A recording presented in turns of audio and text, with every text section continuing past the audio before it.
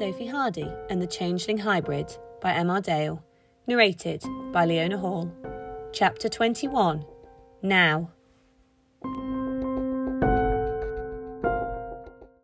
Get back to school, Miss Sissons said to the three of them. We can't do anything yet. What? Yasmin asked, incredulous. We can't go back to school, Clara added. Every child on the planet is about to be wiped out into the underworld. Miss Sissons thought about this for a moment, but didn't voice the fact that she wasn't sure that was entirely accurate, having heard that more threats were coming. What did Desmeralda mean by that? Taking in the retelling of events that Sophie had just been given, she studied the options carefully and came to the only logical conclusion she could think of.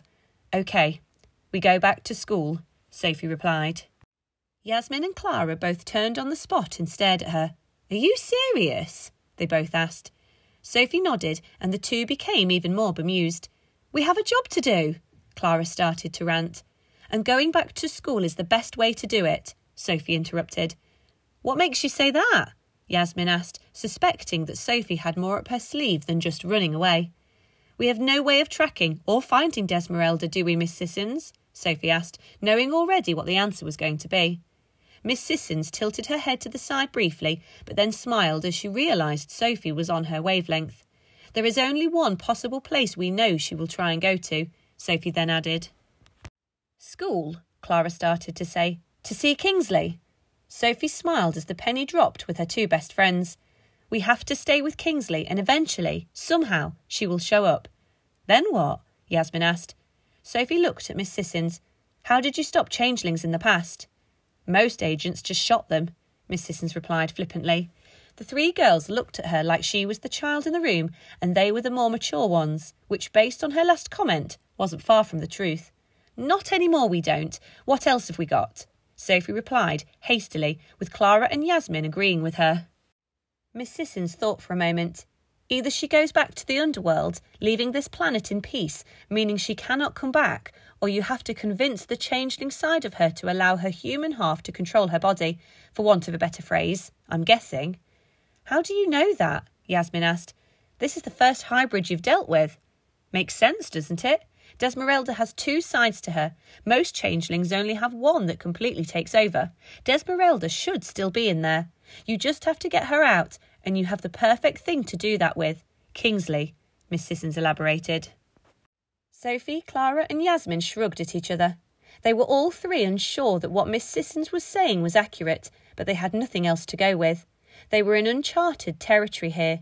No agent had dealt with this before, so nothing they could read or find out about could help.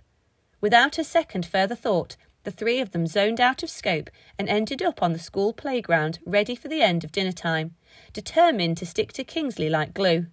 Sophie had completely forgotten that she wasn't supposed to be out there and was just on a toilet break before going into Mrs. Jones's class for the afternoon, but right now that didn't matter.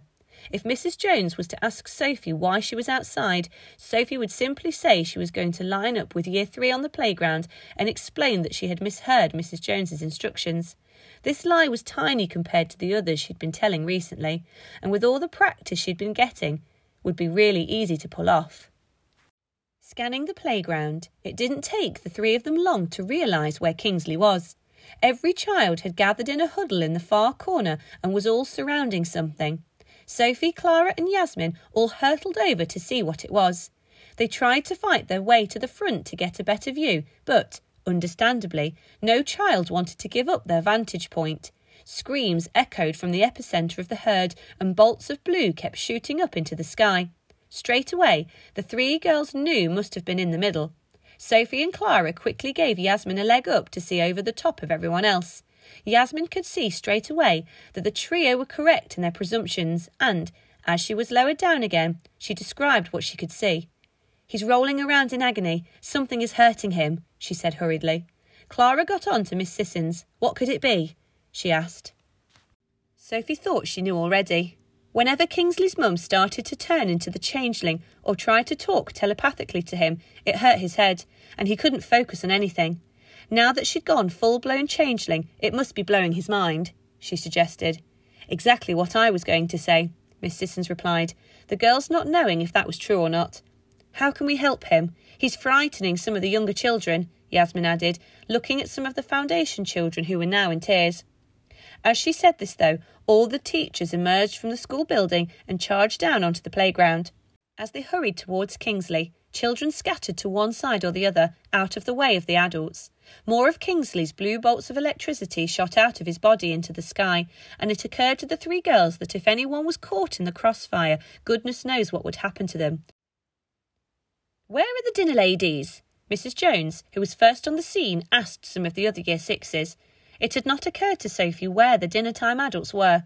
"They got hit by the bolts," Kieran Miller replied. "They just vanished." "We need to stop him before he hurts anyone else," Clara decided. "How?"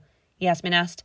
"Won't putting an implant on him zone him out and make him unconscious?" Sophie asked anyone that would listen. "If I program the login details correctly," Miss Sisson said. "It's never been tried on a mythical creature before, but who knows? Come and get one," Miss Sissons instructed. Sophie instantly zoned back into scope, snatched an implant from Miss Sisson's hand and zoned back onto the playground. In the time she was gone, though, Mrs. Phoenix had formed a sort of one-woman perimeter around Kingsley with her back to the children and didn't look like she was about to let anyone through. By now, all the rest of the teachers had lined up the other children and were leading them inside. Miss Chorley was taking Mrs. Jones's class, and Mrs. Tabard, who had been cleaning up the dining room following the disappearance of the dinner ladies, was taking Year 6. Sophie, Clara and Yasmin, meanwhile, hadn't moved a muscle. They were still watching Kingsley roll around, waiting for the right moment to offer their help. Kingsley let out a scream after scream. More and more bolts of blue power shot out of him, and Sophie, Clara and Yasmin heard more screams from the younger children as they couldn't help but look as they left the playground. As the last child made their way up the stairs, Sophie stepped forward and stood next to Mrs. Phoenix. "What are you still doing here?" Mrs. Phoenix snapped. Kneeling next to Kingsley, Mrs. Jones looked up. "Sophie, you need to get inside. It isn't safe here." Sophie took a deep breath. What she was about to do was going to change everything. It was going to bring about more questions than she could think of, but helping Kingsley and the two teachers was far more important than that. This wasn't going to be a lie. This was the good, helpful girl who the teachers knew and respected. It's just she was doing something unorthodox that the good might not be seen straight away. "I can help," she said, quite matter-of-factly, and opened up her hand to reveal the implant. "Where did you get that?" Mrs. Jones asked, briefly looking at what Sophie was offering. "It doesn't matter, miss, it can help," Sophie replied. Mrs. Phoenix looked at Mrs. Jones and they both shrugged their shoulders. They had nothing better. An ambulance had been called, but neither of them had seen anything like this for about 10 years, so doubted whether the paramedics could do much. Sophie stepped forward and knelt on the opposite side of Kingsley to Mrs. Jones, while Mrs. Phoenix stood in front of Clara and Yasmin, arms out to ironically try and protect them. Sophie turned Kingsley's head so that he was looking at her. His eyes and skin had gone completely electric blue, and bolts were still flying sporadically out of his hands. Looking at him carefully, Sophie seemed to think, as she looked him in the eye, that Kingsley knew who she was. He tried to roll his body over, and as he did so, his hands reached out to touch Sophie's. Sophie leant over to him and behind his ear placed the temporary implant. A final blast of electric blue shot out from Kingsley's hand as it grazed against Sophie's. The bolt, though, travelled straight through Sophie, as she was still in her avatar, and off behind her. Sophie breathed a huge sigh of relief. Yasmin screamed in what Sophie assumed was relief, and Kingsley's skin colour returned to normal. Nobody moved. Sophie continued to look at Kingsley as he continued to be zoned out. She initially wondered where his avatar was, but wasn't too worried as she knew Miss Sissons could track him. Then she noticed the eerie silence. Nobody was smiling or relieved. Sophie looked across at Mrs. Jones, who was no longer looking at her or Kingsley. She was looking past Sophie towards Clara and Yasmin, where the final energy blast, which had gone through Sophie, had flown off to. Sophie turned around instantly. Standing there were Clara, Yasmin and Kingsley's new avatar. They all looked shocked and frightened. Mrs. Phoenix, though, was nowhere to be seen.